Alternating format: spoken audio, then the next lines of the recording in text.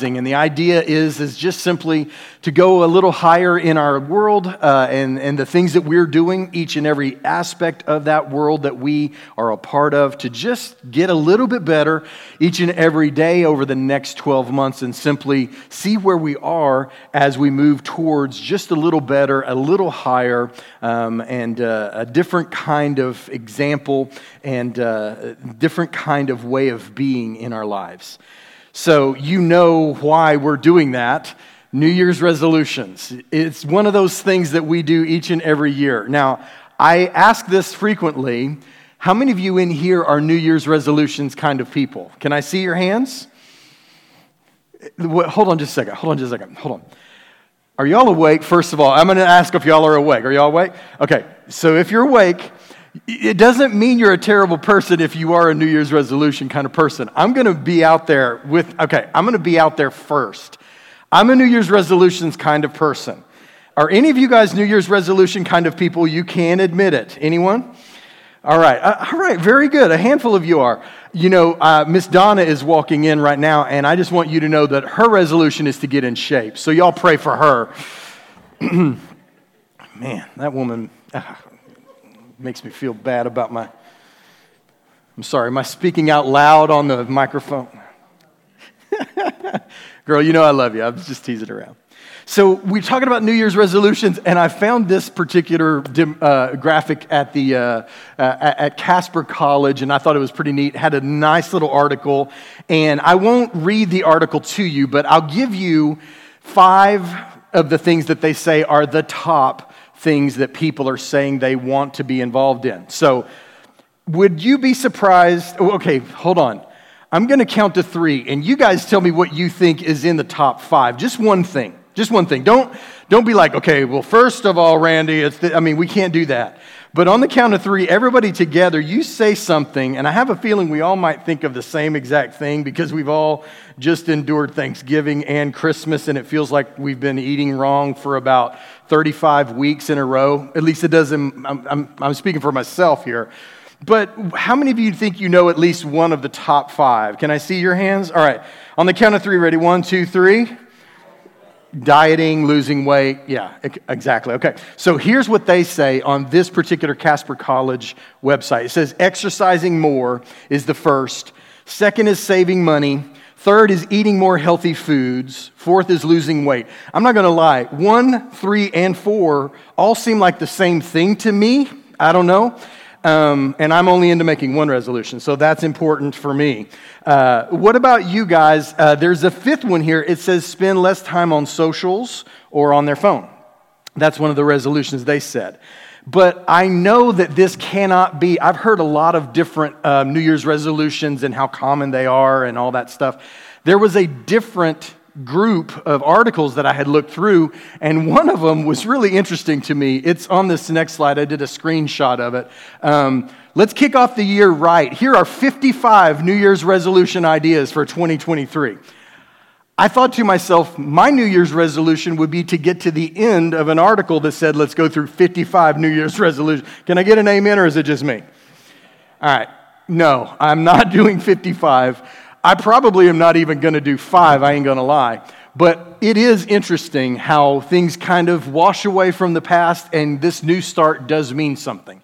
And as a guy who is very, very intentional about tries to be intentional about making catalyst moments mean something, I'm here to tell you that it really is important for us, whether it's individuals or especially as Christians, that we take advantage of these opportunities that we have, because the truth is that just as we all already know, and probably part of your hesitation, you're like, I'm starting to think about news. No, I'm not going to admit that, because you and I have all been in the same place before. We made them and we didn't keep them, right? Why is that? Because motivation, which may be high on January 1, may not be quite so high on January 11, and probably is nowhere in any view on January 21st. Can I get an amen on that, right? So these things come and go, these motivations come and go, but the best thing that we can possibly do is to try to take advantage of the catalyst moments when they actually do find us. So I want to share a little bit about the idea of rising, what that looks like, and I want to be very, very intentional about making sure we're not overloading one another here. I want it to be something that's very practical and something that you could actually put into practice if you chose to do so. So let's begin here.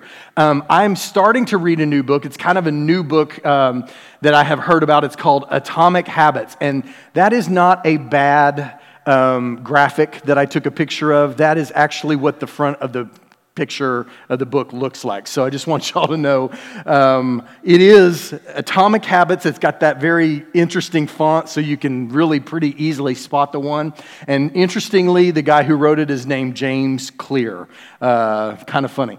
Anyway, available on Amazon and Audible if you're into audiobooks like I am. And check it out. I don't think I've ever seen this many reviews of one book. There's over 116,000 reviews, and it has a 4.8 star rating. And let's get to the really important stuff. It's less than 5.5 hours long. So even if you're into just reading the book itself, it's not going to take you forever to get through it, but it is something that could make a difference and could make an impact in your life. Let's go to our next slide. And here is something that he says in the Atomic Habits book, and I just think this is so important. It says, every Olympian wants to win a gold medal. Every candidate wants to get the job. And if successful and unsuccessful people share the same goals, then the goal cannot be what differentiates the winners from the losers. Do you guys understand what he's saying here? How many of you guys have ever heard, well, if you want your life to change, you've got to set the right goals? And I'm here to tell you, I've set plenty of goals that I never took a single step for. Can I get an amen? I mean, please tell me it's not just me. I've wanted to do them. I've intended to do them. I've said that I would do them, usually with the word, the L word, the later word. I'll get there later. I'm going to do it later. But that's not what will set your life and my life in a different and in a new direction. It's important that we grasp what we're talking about here. It's not just simply having the right goals that will change things. Let's talk about the next slide here, if you don't mind. This is what James Clear has, and it's so basic. It's so simple. It's almost cartoonish. But here's what he says. This is the difference between motion and accomplishment. I'm going to say it one more time. This is the difference between motion and accomplishment. We'll talk more about this next week. But I don't want you to respond to this. I don't want you to say yes or no or whatever. But most of us are doing what's on the left and very little of what is on the right. If you've ever had this feeling like your job is to answer emails when your boss does not say that your job is to answer emails. He says that's a part of your job. If you've ever felt like that is the end goal of your job, you can identify with the circle of motion that never seems to stop, but very little movement towards an actual goal that pays dividends for you, for your company, in your relationships, in your spiritual life, all of that stuff. If you guys kind of have where I'm going with that and what he's mentioning there, can y'all give me a thumbs up real quick? This is okay, so I've got half of you. Does that mean I need to go back and start that again? Or are y'all ready for me to go to the next slide and keep moving? That's what I thought. Now I got okay, very good. This is my way of making sure that none of y'all fall asleep. It's particularly important today, I'm just saying. All right, so Atomic Habits, the goals, we've already talked about motion versus action or motion versus momentum. A perfect example is this. I want to just invite you guys, and there's a video, the Zoom room code here. If you've thought to yourself, one day I really do want to get involved in those Zoom Bible studies, man, there it is right there. It's so easy. It's starting not this coming Wednesday, but the next. Be involved. It's a 4-week Bible study. And you know what? You just check it out for 4 weeks, and if it's not something that you feel like is helping you to understand God's Word or understand more about what He's doing in His Word, then we understand it might not be for you. But I've been amazed at how often people are saying, this is something that is helping me to grow and go deeper every single time. So if you're serious about your relationship with the Lord changing, get on with us. This is so easy to do. It's a 1-hour thing each and every week, and it's a great way to be involved. And I know that some of you already are. Please keep coming. We enjoy having you. But this is an example. If you don't know the Zoom room code, you cannot get on. If you don't have my number, you can't at the last minute decide to get on. You see how this is important? And let me just say, we're going to talk about this. It's planning, it's action, and then it's building on those things that are already in motion. I'm going to say that over and over and over. And thank you for doing that. Yes, Scott, that's good. Thank you. It is planning, it is taking action, and then it is building on what you've already begun. That's how you change a life and a lifestyle. It's not just simply having the right goals like we've been talking about here. It's not those things. It's actually making the plan, taking action, and then doing it again, and doing it again, and doing it again, and changing the direction of your life. And here's a big idea that I want to share with you very quickly. The big idea is that God desires my life to glorify Him and help others. And this is important, because I share this with you, and this is truly what God's will for your life and my life is, no matter who you are. No matter what you say is your spiritual gift, doesn't matter to me. I'm telling you that your spiritual gift, your mindset, your relationship with God is to glorify Him and to help others. That's it. That's true for every single Christian in the world. And so I can tell you, this is the big idea for you for this year. If you want to change and move towards a different and closer relationship with God, it begins here. How can I glorify Him and how can I help others? That's what He desires for your life. Now, how does that play out in your life? Let's check it out. We must plan to seek God and help others. These things almost never happen accidentally. How many of you know it's really easy to do the wrong things accidentally, but it's really tough to do the right things accidentally? Can I get an amen? Amen? Man, I'm really good at accidentally doing the wrong stuff. Really hard to do the right thing accidentally. Hardly ever happens. And so if I'm going to do the right things, I have to make a plan for it. And then I have to act upon those hopes and aspirations that I have. And then thirdly, I have to build on a good start. A great work or a great life, they never get made, completed, or sustained simply on one day's worth of action. Now, all right, so stop for just a second. Is it possible for us to go to the title slide real quick? And then we'll come right back to the big idea in just a second. But take a look at that. You see, I love the skyscraper buildings. I love it. I love the whole thing. But can you imagine you're riding in the elevator and somebody says to you, hey, isn't this a cool building? 35 stories. Isn't it awesome? And you're like, yeah, this is great. It's beautiful. It's reaching up into the sky. I'm sure I can see forever. Once I get to the top, I'm actually heading to the top floor. And they say, yeah. You know what's the most amazing about it? Is they poured the foundation, built the walls, and put on the windows and everything all in one day. Isn't that great? I'd be going, where is the basement level button on this elevator? Because I don't want to put my life on the line for something that got built in a single day. How about you? Scared to death. The truth of the matter is you know people and I know people who have been great in a moment. And then the more that you get to know them, you realize not the positive of there's more to them than meets the eye. With them, there's less than meets the eye. They seem to be something, and then you get to know them, and there's not more than meets the eye. It's actually less. I don't know about you, but I've never wanted anybody to look at me and go, you know, I know Pastor Randy really well, and the more I get to know him, the less I respect him. Never want anybody to say that. Why? Because a life is supposed to be building momentum and building in faithfulness and building in goodness and building in help and building in the way that we glorify God. And if that's not happening, we're going the wrong direction. We're just simply going the wrong direction. So the next slide here, and as you see here, we have at the bottom, we have plan, we have act, and then we have build. These are the ways that we change a life. And this is the big idea, that God desires my life to glorify Him and help others. Would you guys say it out loud with me on the count of three? Ready? 1, 2, 3. God desires my life to glorify Him and help others.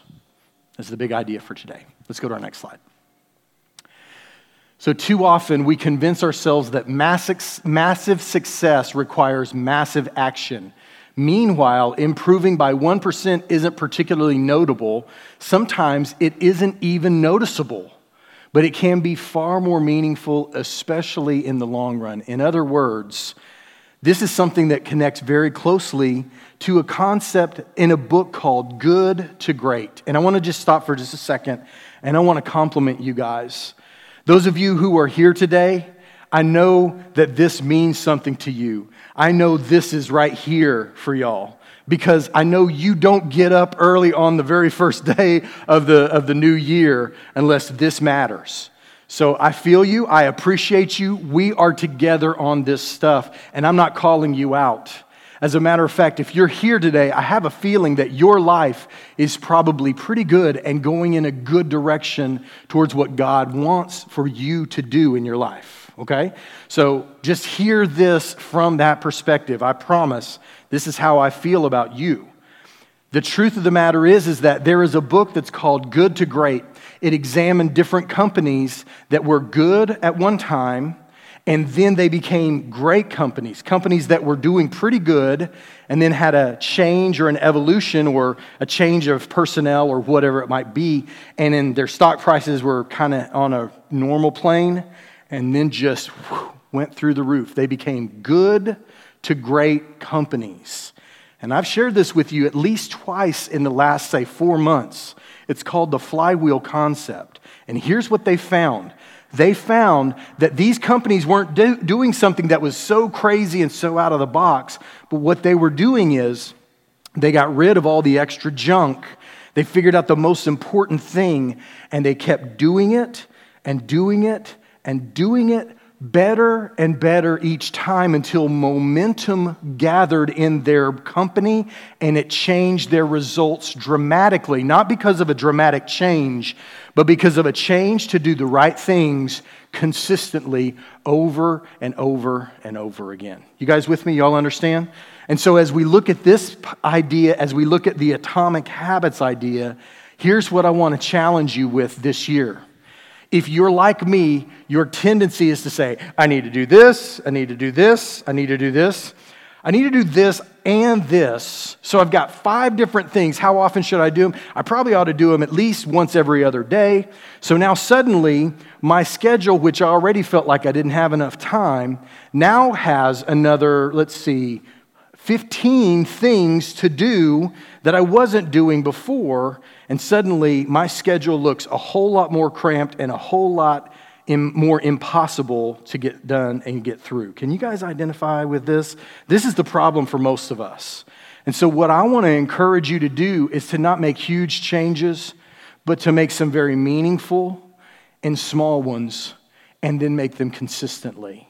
Changing just a little bit each week, each month, each quarter, eventually each year, you can be a much, much better person.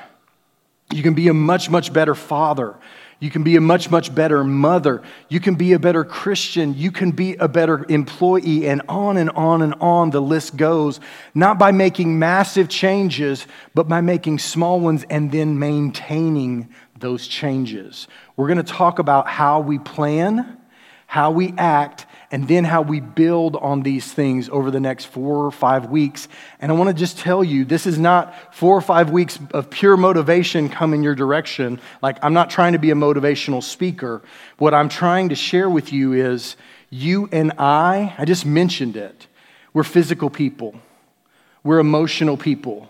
We're spiritual people, we're relational people, we're professional people, we're spiritual people and in a relationship with God. And all of these are areas and parts of our life that all, if I were guessing, all probably need just a little bit of a tweak and just a little opportunity to get just a little bit more of what God would have us to be. If that is true, at least in one area of your life, can I get an amen? Amen? All right, very good. Okay, so real quickly, catch the context, and I want to share with you from this passage of Scripture from Luke. Let's go a little deeper in what Eric read.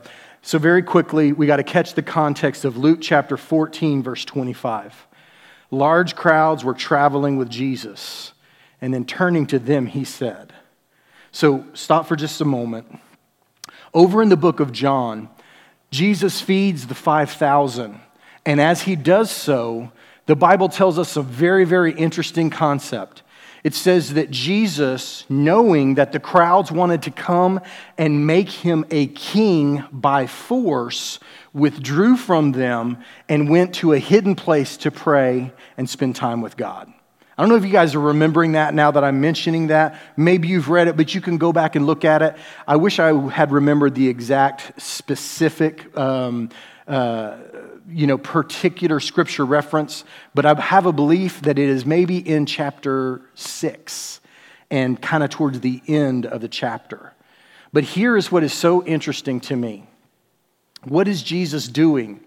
He's realizing that there are people who are motivated in the moment, but later will not be.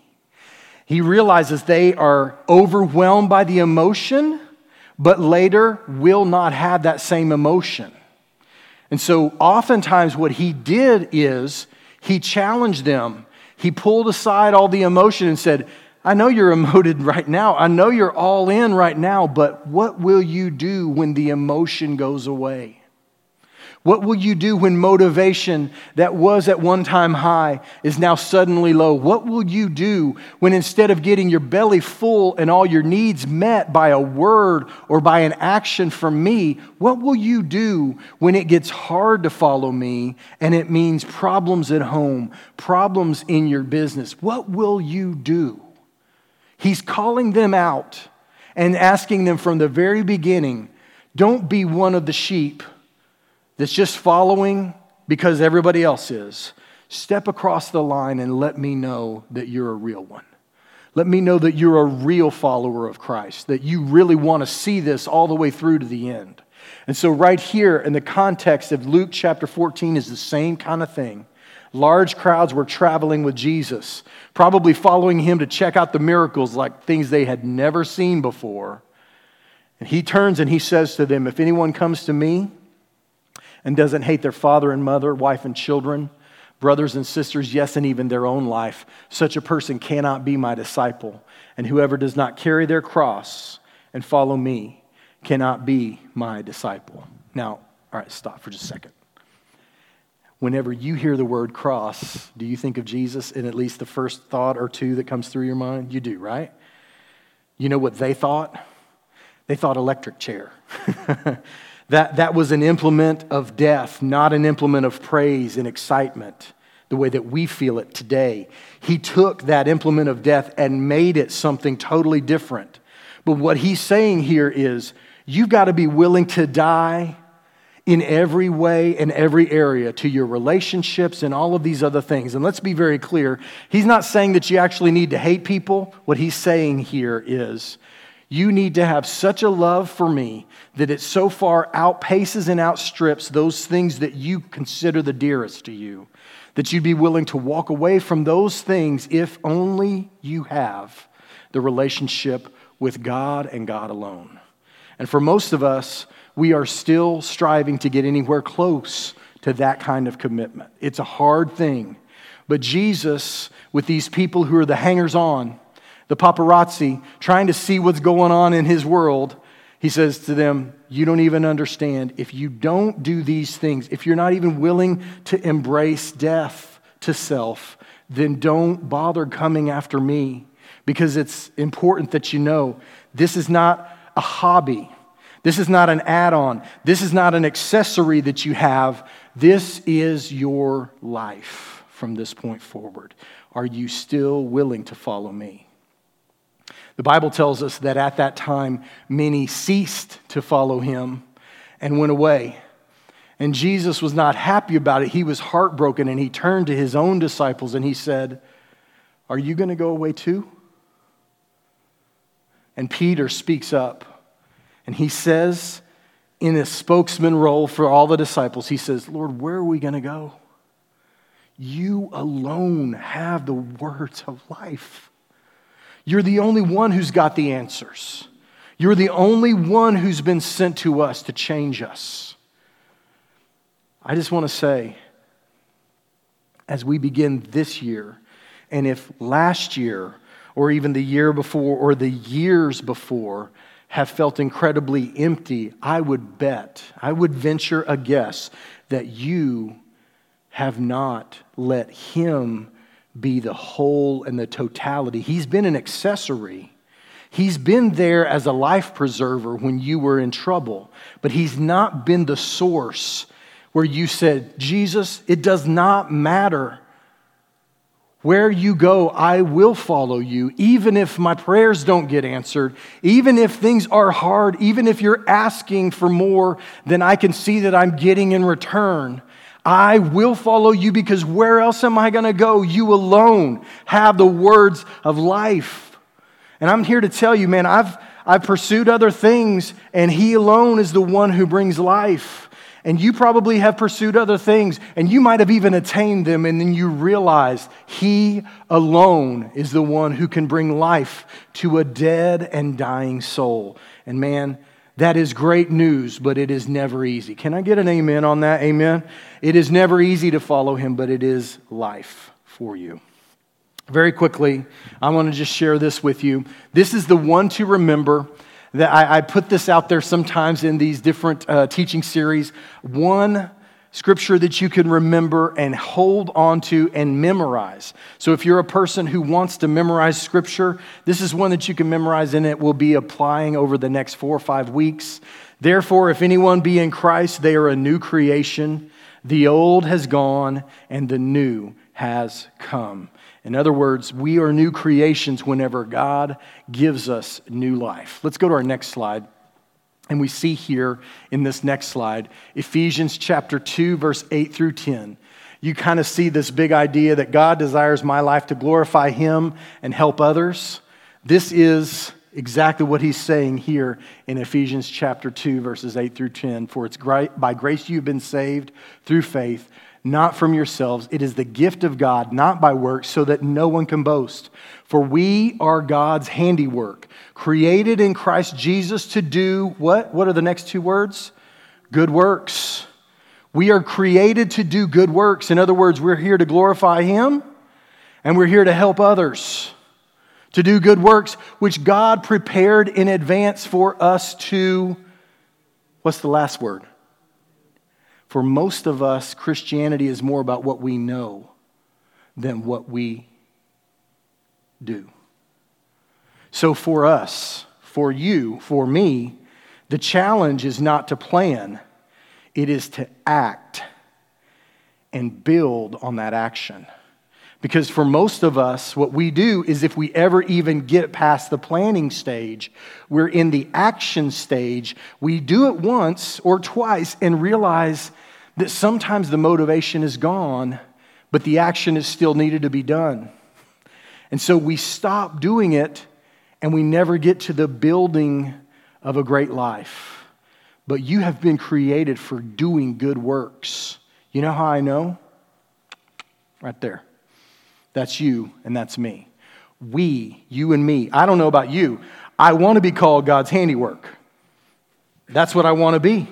I want to be called God's creation. I want to be that new creation. Well, what was I newly created to do? To do good works, to glorify God, and to help others. Not to just simply go, this is awesome. This is so great. What a great blessing shower I'm in the middle of. This is fantastic. I'm just going to stay here forever. No, it's not about me. It's not about you. It's about Him, and it's about others. And when we shift it, when we shift it, it gets even better. You know what I'm saying? Like, it literally gets better. So when you want to stop because it doesn't feel like it's good anymore, when you begin to build on it and keep taking those actions, it wraps all the way around and it gets even deeper and more rewarding and more powerful and more multiplied. This is how a life gets changed, how a character gets built, and how a legacy gets left. You and I planning what is right, taking action on doing those things that we should, and then building on it continually until it keeps on making an impact and keeps on making a difference. All right, I'm going to keep moving. All right, very quickly, Jesus said something he talked about this, and we saw it kind of at the end of this slide. You see it. It's the end of what Eric read from 1435. It says, it's neither fit those things that, were at one time good. It neither is fit for the soil nor for the manure pile it's thrown out. He says, how can salt that loses its saltiness be made good again? It's fit for nothing. And then he says these words in the quote. Can you guys read out loud with me? Whoever has ears to hear, let them hear. And then you see in Luke chapter 8, verse 8, he talks about the seed that fell on good soil. It came up, it yielded a crop 100 times more than was sown. And this he said, he called out, whoever has ears, what? Let them hear. Now stop for just a second. I don't know about you, but if it's my crops that I just planted and you tell me you go sow the seed and there's 100-fold reward and 100-fold return for you, I'm ready to go sow some seed. Can I get an amen, right? So what is he saying? He's saying there's life out there that will pay you in a different way. It will reward you for more than you've given. My dad started saying some things maybe about a decade and a half ago that I did not understand.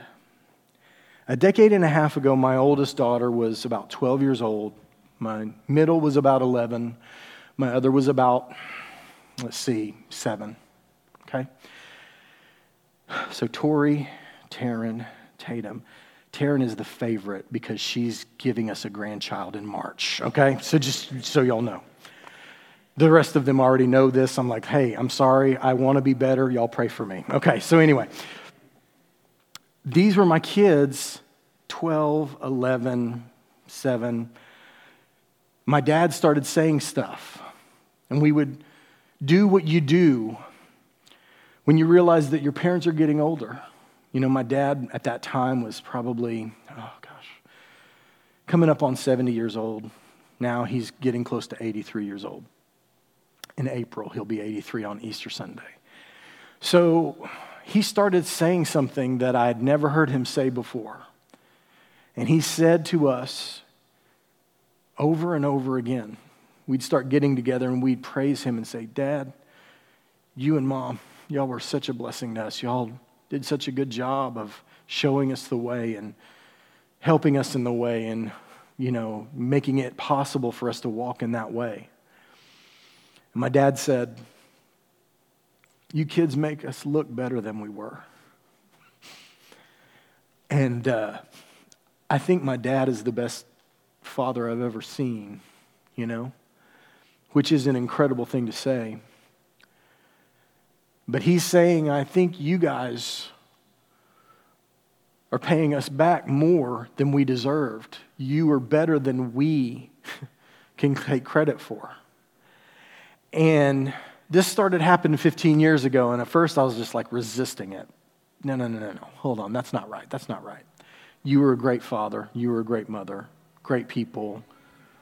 Great upbringing. Thank you, kind of thing. And now my kids are older. And as they have kept getting older, guess what I've started saying to them? You kids are better than we deserved, and you kids have God's fingerprints in your life, not our fingerprints, but God's. And where I screwed up, and I promise I did a lot, you have God's fingerprints and the healing touch of God on your life that far outstrips anything I could have put there.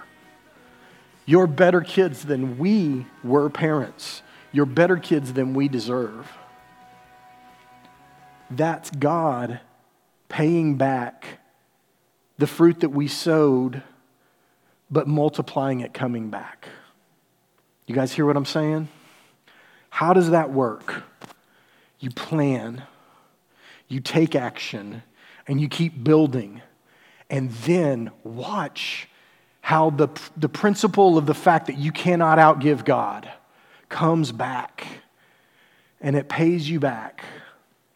I'm here to tell you, I would do it all again and do it better if I could.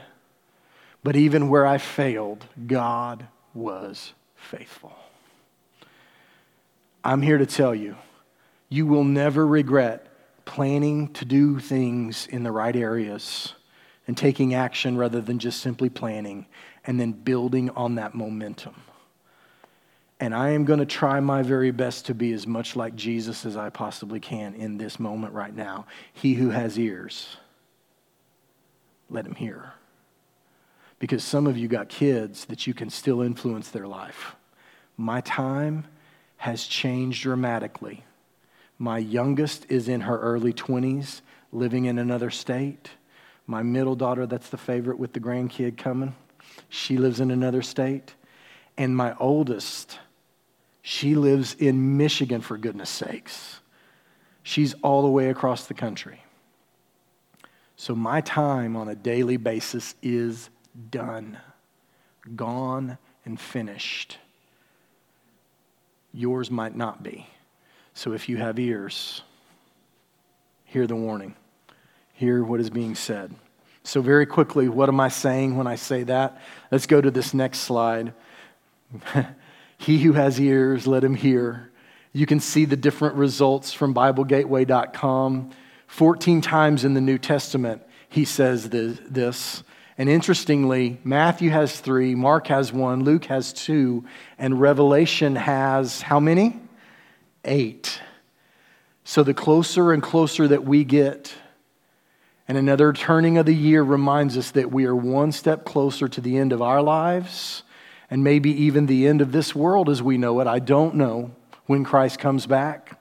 But whenever that time is, as it got closer and closer and closer, and the revelation was given, he was warning them over and over, this is what you can expect, this is what you can expect, this is what you need to avoid. And he who has ears, what?